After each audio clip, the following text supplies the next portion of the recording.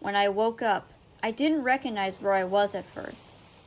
I let out a groan, opening my eyes, then blinked a couple times to clear my vision.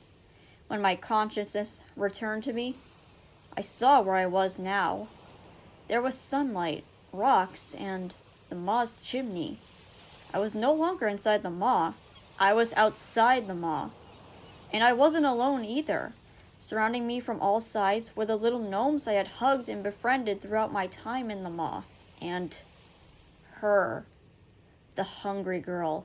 The one in the raincoat. The one who killed me before. I could still feel her razor-sharp fangs against my poor, aching throat as I drift in and out of consciousnesses. She was here too, resting my throbbing head in her lap, gently stroking my messy black hair, humming much like the lady does in her quarters with her eyes closed.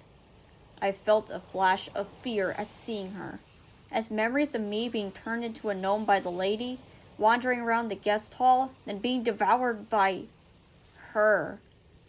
I gave a little shiver at the memories, and attempted to curl up into myself to hide. But her gentle hands in my hair and warm red eyes as she looks down at me tell me not to.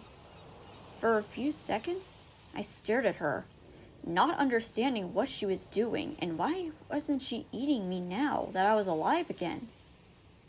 Despite her bringing me back from the great beyond, I didn't trust her yet, and was expecting something drastic to happen.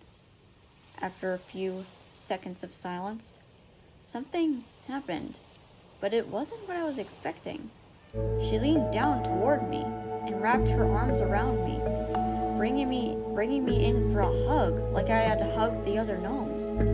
I was shocked for a few seconds before my arms found my way around her, giving her a hug. The gnomes followed suit, cramming into the giant hug together after our escape from the maw.